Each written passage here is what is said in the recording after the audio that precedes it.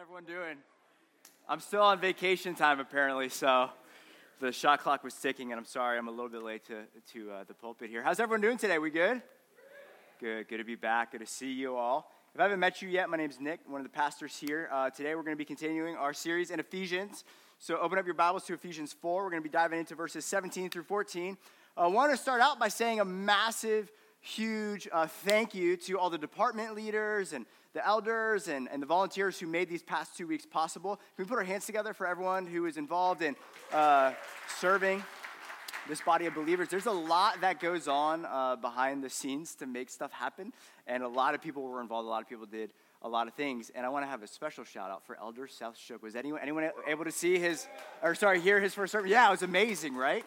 I listened to it when I got back, and I talked to Seth, and I was like, man, you just pastored us so well. I felt like it was just such a good pastoral message. We saw that we have such a great pastor in Seth Shook, and it was amazing to see that communicated his heart for the flock at the Transit. And so if you haven't gotten a chance to listen to his sermon 2 weeks ago, make sure to listen to that. And again, make sure you just give him a thank you. He is a lay elder, a lay pastor, and that word lay means he don't get paid for being a pastor. So on top of him working full-time at the Pentagon, a very demanding job, he was serving us and teaching and preaching God's word. So what we're going to do today is we're going to let God's word have the first word. We're going to read our text, pray, and dive in. So verses will be on the screen. Read along with me. Verse 17. Now this I say and testify in the Lord, that you must no longer walk as the Gentiles do, in the futility of their minds. They are darkened in their understanding, alienated from the life of God, because of the ignorance that is in them, due to their hardness of heart. They become callous and have given themselves up to sensuality, greedy to practice every kind of impurity. But that is not the way you learn Christ, assuming that you have heard about him and were taught in him as the truth is in Jesus. To put off your old self, which belongs to your former manner of life and is corrupt through deceitful desires, and to be renewed in the spirit of your minds, and to put on the new self, created after the likeness of God in true righteousness and holiness. Let's pray. Lord, we love you. We come before you just with hearts full of gladness and gratitude that you are such a good God, that you continually invite us to come near to your heart, come near to your presence, just as we are, to get to receive fresh mercy and grace and strength if we're weary, forgiveness if we're in need of repentance today, and compassion, Lord Jesus, where condemnation has taken root in our hearts. So we just thank you, God, for your great love for your church, your great love for your sons and daughters. And I pray, Lord, that through your word, you would shepherd us, Jesus, through your word today, Lord Jesus, that we don't want to walk blindly. We don't want to wander into areas of darkness and danger in our lives. Jesus, we want to walk with you. We want to follow you. You've made us citizens, just like Caleb was reading in the call to worship. You've called us out of the domain of darkness and into your marvelous light, into the kingdom of light, God. So teach us what it looks like to be citizens of this amazing kingdom to come while we're still here, citizens on this sin-cursed earth, Lord God. So would you have your way with our hearts? Come, Holy Spirit, open up our eyes to see our great need for you. Would you reveal any sin in our life that's bringing destruction, bring conviction so that we can have life in you, Lord Jesus. So do what only you can do today, God. Search our hearts, sanctify us, Lord God. Help us to see you rightly and respond accordingly today. And I pray this in your name, Jesus. And all God's people said, amen, amen. All right, does anyone here remember, some of you might not be old enough, so sorry, Gen Zers, but the days before we had cell phones? Some of you, yeah, some of you are like, oh yeah, it's going to be a good sermon. Preach, Nick. Okay, so when I was in high school and college, or around college, senior year, we got cell phones, but it was a flip phone. It's a phone that actually flipped, not like the cool new flip phones, but like the not cool, just flip phones. You had a T9 text, all that stuff. But what I'm getting at is if you ever wanted to drive somewhere, say you're in high school, you're hanging out with your friends, and your friend's like, hey, there's a Waffle House in this town an hour away. I know how to get there. The only way you arrive safely at that destination is by following that dude, right? Anyone know what I'm talking about? Like, do you remember the days you actually had to follow people in cars to get where you wanted to go? And listen, in high school, man, and college, it was the blind leading the blind, all right? Like, I can't even tell you how many times, I almost got T-boned running a red light because, the guy I'm following is going 50 miles an hour, and you're trusting him. He said he knows the way to go, and there's this convoy of, college students following him, and all of a sudden he starts popping a U-turn, and you're like, oh no, this guy's lost, and then it always ends up in some random parking lot where you guys rally, and you're like, all right, how do we get back home, right? And so the reason I share that is the Apostle Paul here today clearly articulates the fact that we as followers of Jesus aren't to follow the ways of this world. We're not to walk as the Gentiles walk because they don't know God. They don't know the heart of God, the love of God.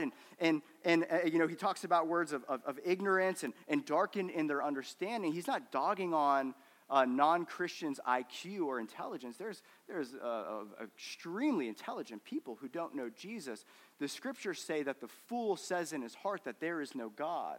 That on paper you can have a triple doctorate and be really smart in the things of the world, but entirely miss the entire point of your existence. It's foolishness. If we don't know who God is, if God hasn't birthed new life in us to see God rightly, then we miss the entire point of our existence, of who God is, who we are, our great need of the forgiveness Jesus has purchased for us on the cross, and being restored back to a right relationship with God. That's where we find true life and true meaning. And so the exhortation in our text today is don't walk as the Gentiles walk. And when Paul uses that word Gentile, he's using that as a broad term to just describe the non-Christian world and culture. And so what we see here, what Paul is telling us in our text today, that it is possible as a follower of Jesus to be following the ways of Ephesus and not the ways of Jesus. It's possible as a follower of Jesus to be getting our character and our conduct from the culture and not from Christ. It's possible for the church, the blood-bought church of Jesus Christ, to look and walk and talk more like Ephesus than like Jesus. Because if this command is given, well, there's a reason this command is given, that the believers that Paul led to Jesus in Ephesus, he's writing 5 or 6 years later back to them, and he's saying, listen, be careful. You still got an old self, and you're still in Ephesus, and be careful how you walk. Be careful how you walk. And that's our series theme, is between two worlds, right? Ephesians, between two worlds. And this is the main theme of our sermon series. And what we're looking at is, how do we live for Jesus while we're still living and breathing in pagan Ephesus? How can we, as we cried out that God is holy and holy and holy, and the command in Scripture is, the Lord says to his people, be set apart, be sanctified, be consecrated, be holy as I am holy. How do we live for Jesus while still being sent into Ephesus to love them? Quick disclaimer, when I talk about the culture, the Christian's mindset to the people in the culture who don't know Jesus is love. We love those outside the church. We serve them. We pray for them, even if they persecute us, even if they slander us, even if they cancel us, even if they hate us. How we respond as followers of Jesus, who no longer have an option to disobey our Savior's command to pray for those who persecute you. That's our heart posture towards the hostile culture, towards the people. Now, so just disclaimer, when I'm talking about Gentile, not walking in the ways of the Gentiles, I'm talking about the ethic, the mindset, what they're pursuing, not talking about loving our neighbor and serving them. If we were to put, over vacation, we had to do some dinners. And so actually, I did a lot of cooking and chopping vegetables and making salads on vacation. So that was actually relaxing. I was like, I should do this more often, okay? And so imagine you have a mixing bowl. You're baking, or in my family, you're making a big salad, okay? So, and the only two ingredients are the non-Christian culture and the redeemed church. And yet you're trying to mix them together to see which one takes over the other. And this is what we're going to be talking about today, is when the non-Christian culture interacts and meets the church, guess which one ought to change? The non-Christian culture. not the church. We shouldn't be adopting the mindset, the attitudes, and the actions of the culture that's alienated from God and hostile towards God, right? And so when those two roads meet, and this is what we see, is Jesus loved the tax collector and the prostitute and the sinner, but when the sinner met Jesus, Jesus didn't go away changed. The sinner went away changed, right? And so the lie that we can be believing in this cultural moment is that in order for us to truly love our neighbor, we have to change what we think and act and what we say, and that's not necessarily true if you know what I'm saying. That love is actually speaking the truth and not speaking lies to our neighbors. So that's what we're going to be looking at, is in our lives when my following of Jesus, my walking in the ways of Jesus intersects with the where the rest of the culture is walking, who's going to change who and who's going to influence the other. And the 3 points of my sermon today are this, and we're going to talk about the first point, is that in order for us to influence our culture for Christ, one of the things that we're going to be invited to, the first point of my talk is this, is we need to have a right understanding of the non-Christian culture. We need to have an appropriate, biblically informed view of the non-Christian world that we live in. Paul doesn't hold back his language when he talks about the culture of Ephesus. It's downright offensive in our day and age. With the verses I just read to you, what he's saying about first century Ephesus.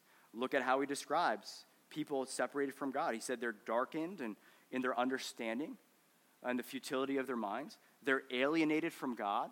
They don't know the one true living God. Sin has brought separation from the life of God. Remember, we've talked about how sin separates us from our source of life, who is God, and our biggest need is to be reconciled back to our source of life. Their hearts are hardened and callous, is what the Apostle Paul says to about the non-Christian world in Ephesus in the first century. And he says they're greedy to practice sinful desires that are antithetical to following Jesus. And so one of the things that we see here that sticks out is that animosity towards God or doubting God's existence for the non-Christian isn't just an intellectual thing. It's not, I just have these big issues, with it's just superstition, God doesn't exist, all that stuff. No. What we see, what scriptures clearly show, is that actually not believing in God, not having faith in God, starts with our heart, and then it recruits our mind. And so if we were to reverse the order of what Paul is saying, we would see this order, is that those who are opposed to belief in God and giving their lives back to their Creator who created them for himself, the non-Christian world wants to make their will and wishes for their life their God. They're greedy to practice sensual desires. That could look like just, hey, I want to be left alone and fulfill the American dream, or I have some illicit desires that I want to pursue, and so that's what my heart wants, and so therefore I'm going to harden my heart like concrete. If you ever worked with concrete before, right, once that concrete gets hardened, there is no outside source that can tell that thing where to go and shape it, right? That's why it's so dangerous for us to have a hardened heart. We need our hearts softened so that God can conform us into the image of Jesus. But unrepentant sin in our lives gets us set in our ways like concrete, where we're trying to assert our will because we have a desire for sin, and so we harden our hearts, and then we become darkened in our understanding and alienated from God. And so basically a simpler way of saying that is the mind will justify what the heart has chosen. And what Paul is articulating about the non-Christian world is that they are greedy to practice their own desires, and that desire could be something just as pursuing the American dream and materialism and greed and financial success devoid of God, or it could be very illicit and some of the big sins, right? It could be either or. But the mind will justify what the heart has chosen, meaning this: the heart first chooses that I will be the Lord of my life and I will fulfill all my life's longings and wishes, and nobody will tell me otherwise, especially not the God that you're saying exists. And then your mind will work overtime to justify your lifestyle, to justify that reasoning. Romans 1:18-20 says this: For the wrath of God is revealed from heaven against all ungodliness and unrighteousness of men. Watch this: who by their unrighteousness suppress the truth. We, as in our BC days, before Christ days, or in our days where we walked away from Christ, where it was, we had these desires, I need to make sure that God remains dead so that there's no objective moral standard, and I can go live my life guilt-free, is suppressing the truth through unrighteousness. For what can be known about God is plain to every human being. It doesn't take a rocket scientist to figure out that you and I are beautifully and wonderfully made. because God has shown it to them, for his invisible attributes, namely his eternal power and divine nature, have been clearly perceived ever since the creation of the world in the things that have been made, so that man is without excuse, knowing that God exists. And if God exists, he's creator, and the only reason we're here is because he first spoke us into existence to know him and to love him and serve him.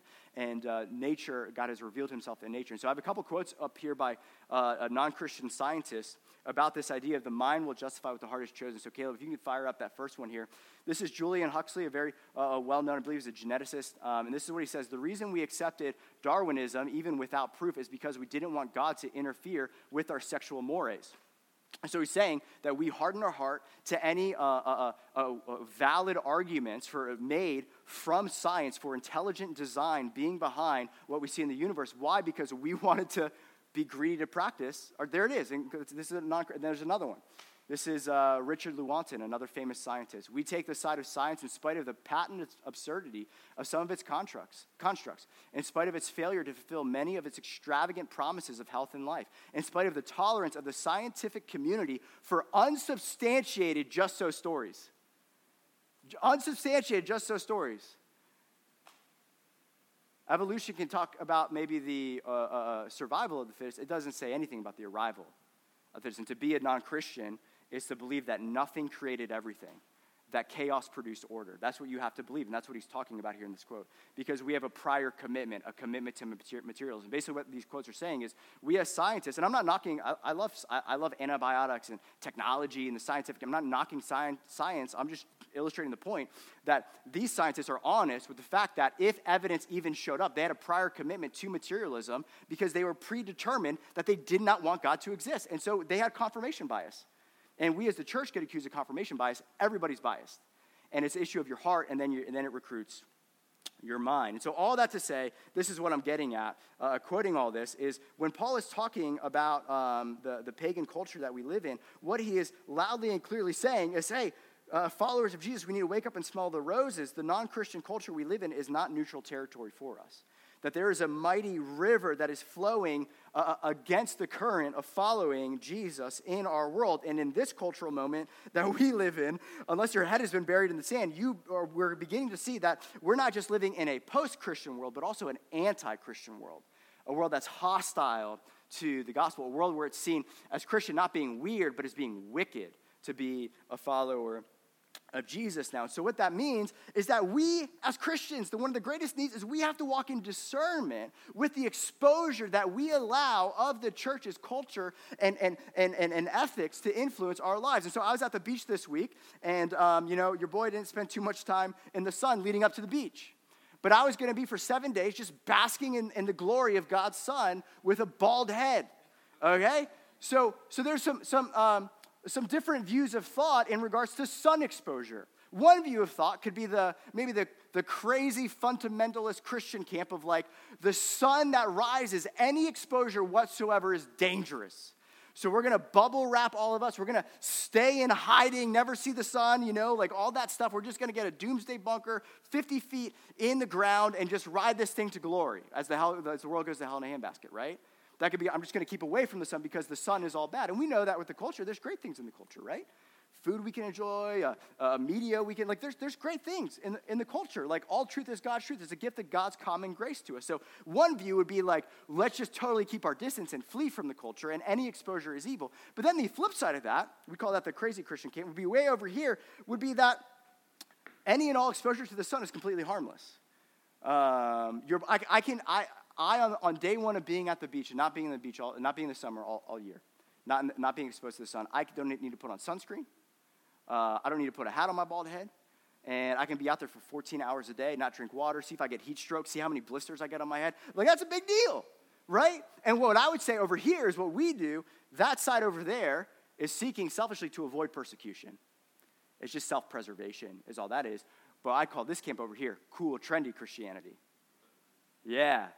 Oh, we're going to win the culture to Christ by looking like the culture and not looking like Jesus. And I've been following Jesus for a long time, been in ministry. I have never seen a single person share their testimony and say, so I met these Christians, they were so cool.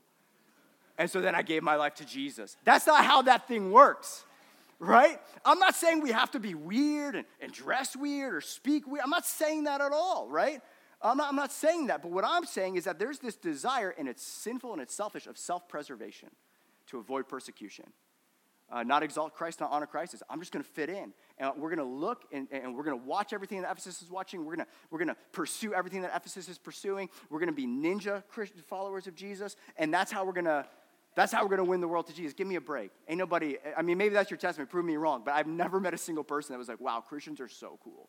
I'm going to give my life to Jesus. And in the middle, what we have in regards to exposure is just discernment. Right? It's a healthy understanding that we need to, by the word of God and by the Spirit of God and the community of believers, have a healthy understanding of when too much exposure of the culture is actually turning our hearts away from Christ. Turning our hearts to old sinful patterns that Jesus died to set us free from. And the bottom line is this: if you and I are commanded to not live like the Kardashians, why in the world would the church be keeping up with the Kardashians? Someone say preach, come on. We got no business, right? Like, they're going completely the opposite direction of everything that Jesus Christ is calling us to do. Why in the world, if we're commanded not to look like and talk like and walk like the Kardashians, why in the world would the church just be buttoned like, yeah, let's keep up the Kardashians. This is great. This is fun. No, it's not. It's dulling your affections for Christ, and it's leading you down. It's not. Becket Cook, in 2009 at a coffee shop in L.A., he was in Hollywood. He was in the LGBTQ community, and he had Christians share the gospel with him and invite him to church. And he came to church that Sunday, had this powerful encounter with God, and now is following Jesus and was saved out of the LGBTQ lifestyle. And I was listening to a podcast recently. Remnant Radio interviewed Becket Cook, and you get to hear his testimony. You can listen to that. It was really helpful. And one of the things that he shares, someone who worked in Hollywood for a long time, even as a Christian, until they found out that he was a Christian, now he got blacklisted, can't work there anymore, and especially coming out of the community that he was in. And he says this. He says, if you spend an hour watching Netflix, you're signing up to be lied to for an hour. And if you spend an hour watching Netflix, you need at least another hour in the Word of God to reprogram your mind for truth. You're just sitting there saying, lie to me, world. Lie to me about what's most important. Lie to me about my posture towards God. Lie to me about what I should be pursuing in my life. If we're watching that, and not all, there's certain things that are like, obviously don't watch that. I might talk about that later in my talk. But we're signing up to be lied to. We need discernment in this day and age. James 1:27 says this: religion that is pure and undefiled before God the Father is this, to visit orphans and widows in their affliction. Say hallelujah, amen. Like, let's be about loving God and advancing his kingdom. But then we never make it to this part, to keep oneself unstained from the world. To keep oneself unstained from the world. So I'm running out of time here. I'm going to segue to our next point. But this is my question before we move on. Where in your life are you allowing the non-Christian world to disciple you? What podcasts? What movies? What shows? What are you watching? What are you listening to? What are you chasing after? Where are you not allowing the Word of God, Jesus Christ, your Savior, to shepherd you? Where are you signing up for the culture to shepherd your heart and to disciple you? We are commanded explicitly, this comes directly from our text, do not walk in the direction of the Gentiles, that they have a direction they're going to, and that's alienation, further alienation from God, and the culture wants to take us with, the church wants to take us with them where they're going. Where in our lives are we allowing the culture to disciple us in their morals and their ethics and not the ethics of Christ? Secondly, in order for us to not walk in the ways of the Gentiles, we need to have a healthy understanding in regards to discernment of the non-Christian world, but we also need to keep our old selves in the grave. We need to keep our old selves in the grave. Verse 22 of our text says this: put off your old self, which belongs to your former manner of life and is corrupt through deceitful desires. Put off your old self. So in the context of our text, there were, in the church at Ephesus, go read Acts 19. In the church at Ephesus, there were Ephesian believers who were saved out of witchcraft, occultism, like worshiping of demons, worshiping of Artemis. They burned $6 million collectively worth of occult and witchcraft books and objects. They were saved out of sexual immorality and all sorts of stuff. And Paul is saying, listen, you've been saved out of that, but yet you're still going to go past the temple of Artemis where you used to worship every single day. And there is an old lifestyle that you've been saved from, that Jesus Christ has nailed to the cross. That's the BC days. You guys know what I'm talking about when we say BC days? That we have with our testimonies. We have, this was me before Christ. This was my old way of thinking, my old self, my old way of thinking, and my old way of living, that I thought differently and I act differently about my life and the things of this world. Now that Christ has saved me, he's cleansed me, he's made me a new creation, and he's given me a new lifestyle. He's given me a new mind and a new lifestyle and a new mission and a new destination. Now I get to think and act differently while in Ephesus. Put off the old self which belongs to your former manner of life. Romans 6:6 says this, we know that our old self was crucified with Jesus in order that the body of sin might be brought to nothing, so that we would no longer be enslaved to sin. And so what we see in our text is that our old self is dead. Our old self was crucified with Jesus, right? Like our old lifestyle that we got maybe saved out of is dead and buried. Jesus took that from us, took it to the cross, and then just clothed us as a new creation, 2 Corinthians 5:17. Forgiveness of sins, filling with the Spirit of God, a completely new ethic, a completely new kingdom to pledge allegiance to, a completely new future destination in our lives. And although he's done that, what we see is that old self still has deceitful desires. That old self, although it's in the grave, still shouts out to us from the grave, come back to me and join me in the grave. I have some desires that I long to fulfill. So even though that old self is in us, that's not our old self. We don't identify with our sin. We don't say, I am blank, I am this, I am that. That's old self. That's been nailed to the cross. That guy's dead and buried. I'm a new creation. I'm a child of God. I'm no longer a slave, just like we sang about this morning. I'm no longer a slave to fear, but just put any, oh man, I spilled coffee on that. My goodness. All right.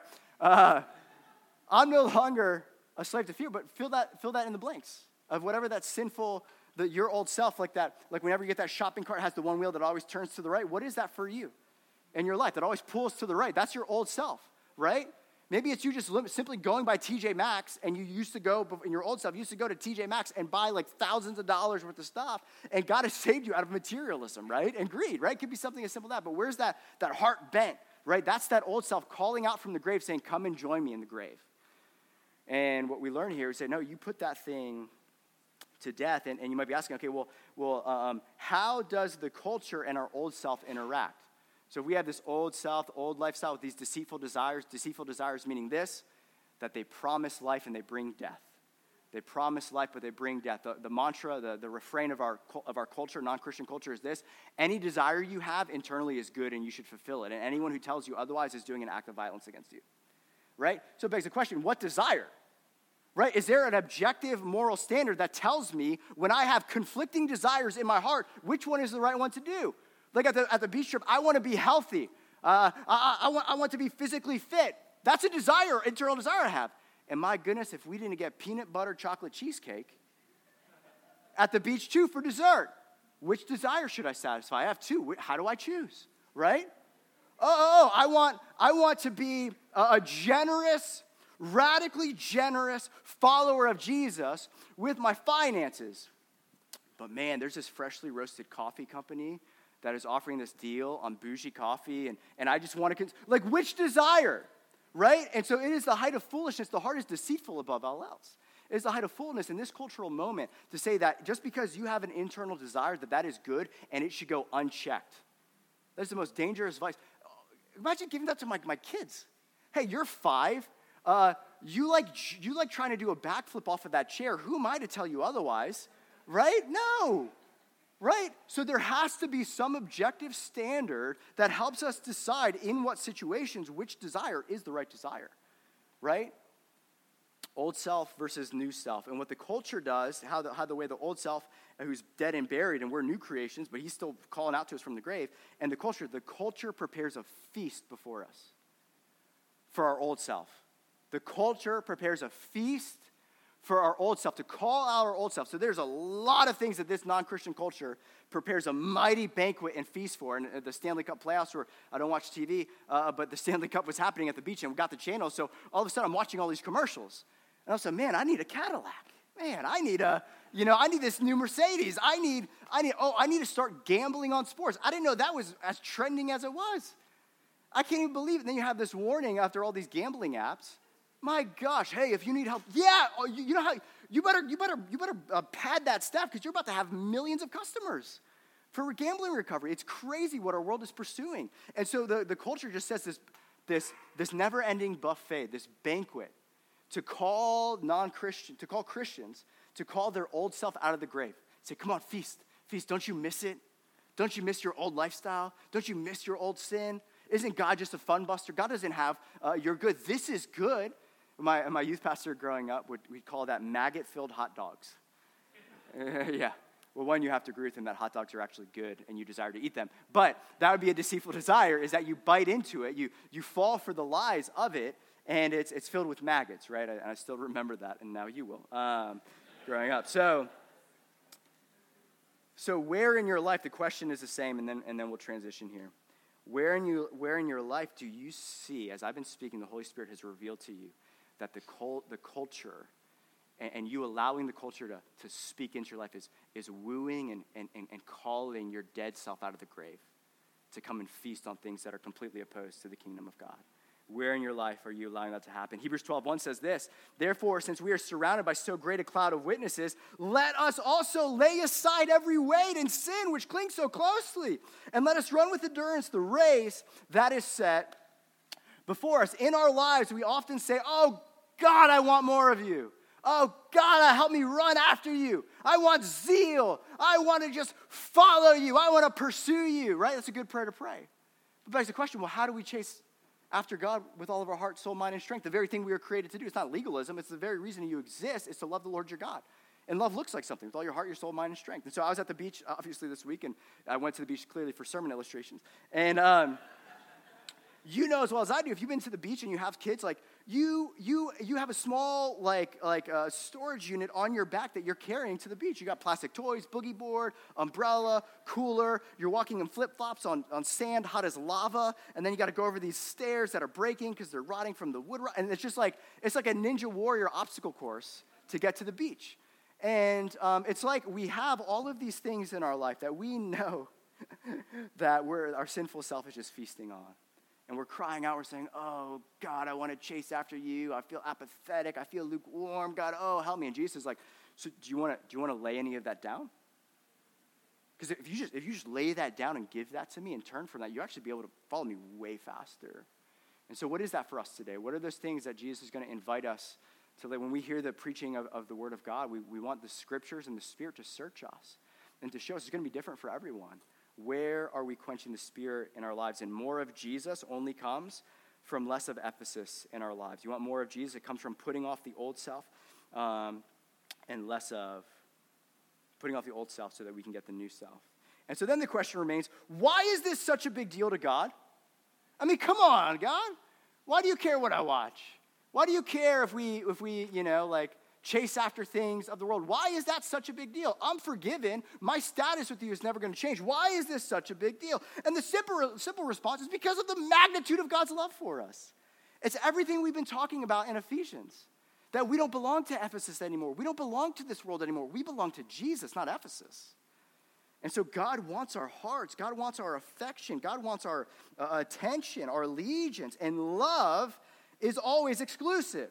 If you're married or have been to a wedding, when someone stands in front of their spouse-to-be and says, I do, they are simultaneously saying, I don't, to everybody else that exists on the planet Earth, to be in this covenant of relationship with God. And so when God says, you will be my people, when you will be my child, and you say you will be my God, you're simultaneously renouncing all other gods that you bow down to and worship. So there's one God. He's exclusive. Love, by definition, is exclusive. And this is how Scripture uses the language of our posture towards worldliness in the church. James 4:1-5. What causes quarrels and fights among you? Is it not this, that your passions are at war within you? Don't just go chase your passions. We need the Holy Spirit to help us crucify our flesh.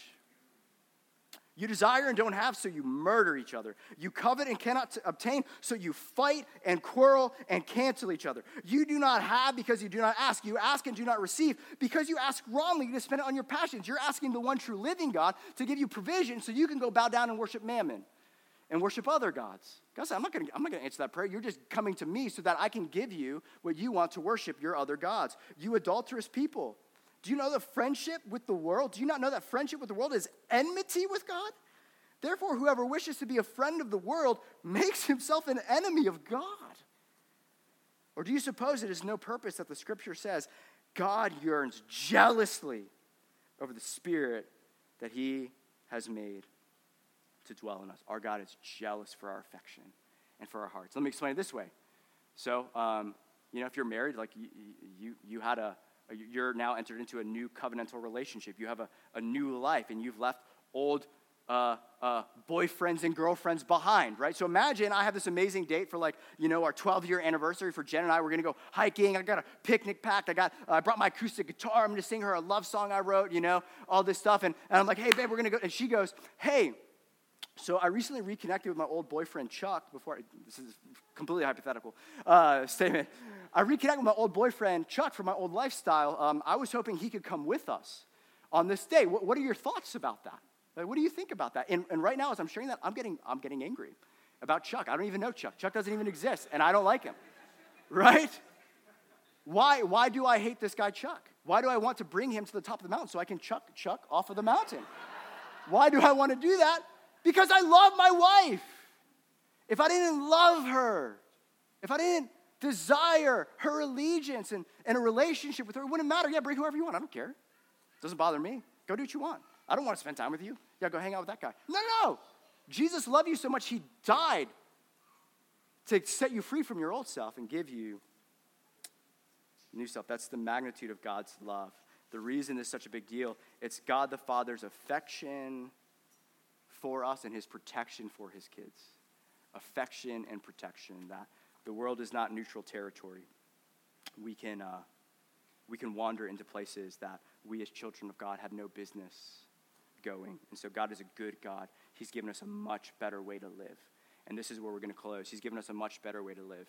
And we're not just commanded in Scripture to put off the old self. God isn't just saying, you all are a bunch of sinners, stop doing all that bad stuff, that old stuff. No, we're invited to a brand new lifestyle of joy and of life and of love, not an easy way, a hard way, but a satisfying way. And this is what it says.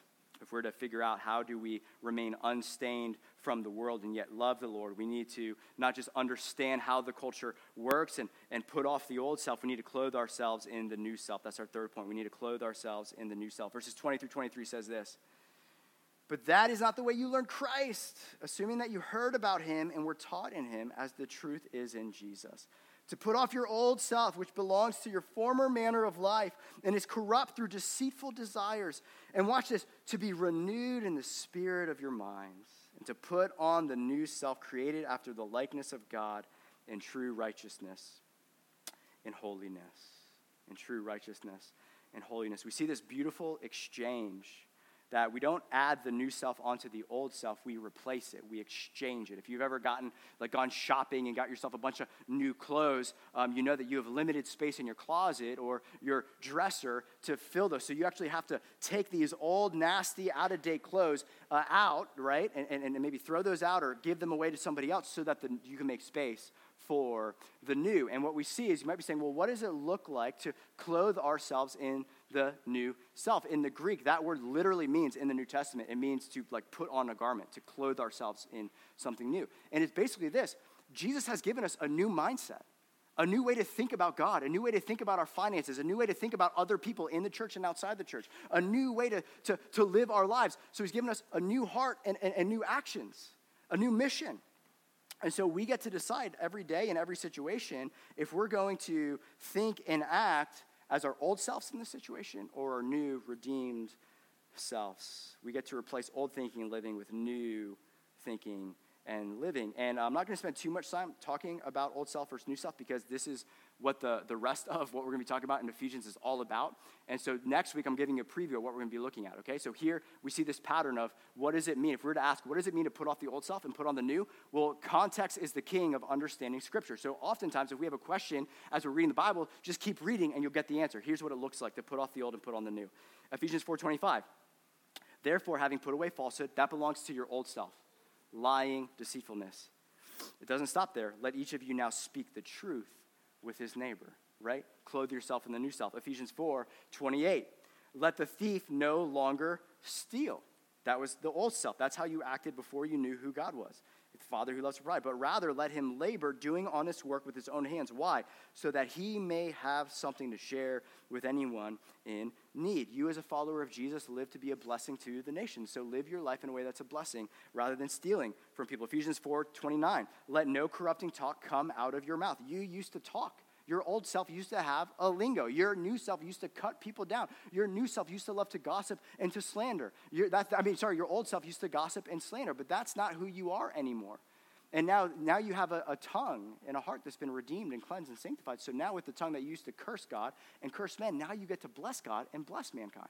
And so use that. So put off the old and put on the new and use this to advance the kingdom of love. Speak blessing over kids. Speak encouragement to those who need encouragement.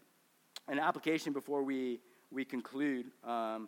Jen and I, on Monday when we got back from our trip, got some bad health news, okay? But it wasn't like bad news. There's nothing to like freak out about. It's just potentially, time is only going to tell if it could be absolutely nothing, or it could be kind of something that's kind of serious. We don't know. But when Jen went to the doctor on Monday, kind of gut punched us. We're like, oh man, this could be kind of a big deal. And it kind of rocked us. Right? And I was back in the office that day and getting ready for the sermon, and we were praying about it and talking and processing it. And I looked at Jen, I said, you know what? I think this is an opportunity from God. No matter what, this potential trial is an opportunity for God of asking this question. Jen, what would it look like for us in this situation if we didn't have God in our lives? How would our old selves respond in this situation to this potential news? How would we act if we didn't have God and didn't have hope in this world? We'd be bound in fear and anxiety. But more than that, how now do we get to act in this moment in our new self? That we have a God who's radically for us, a God who has promised good, a God who's with us, a God who's given us precious promises in his word. We're not alone. God is actively at work in our life. What would it look like for us to clothe ourselves, to put off the old self of fear and anxiety, and to clothe ourselves, not in a naive way, but in a way that trusts God in this? God, you're worthy of our trust. So in every trial we face, in every temptation we face, there's an exchange that you and I have. And we can either continue to operate like our old selves and our old thinking and way of living, or we can clothe ourselves in the new lifestyle that Jesus has called us to. And so with every situation, you have the old self calling out to the grave to come and join that person in the grave, or you have Jesus standing before you with a beautiful wardrobe and saying, come with me. I want to clothe you with peace where there's anxiety. I want to clothe you in comfort where there's affliction. I want to clothe you in faith where there is fear. Come with me. In every situation, Jesus is standing before us with a brand new wardrobe. Where there's condemnation, come to me. I'll give you fresh forgiveness of your sins. And so I'll conclude with this. Band, you can come on up. John 21. John 21. We're going to close with this.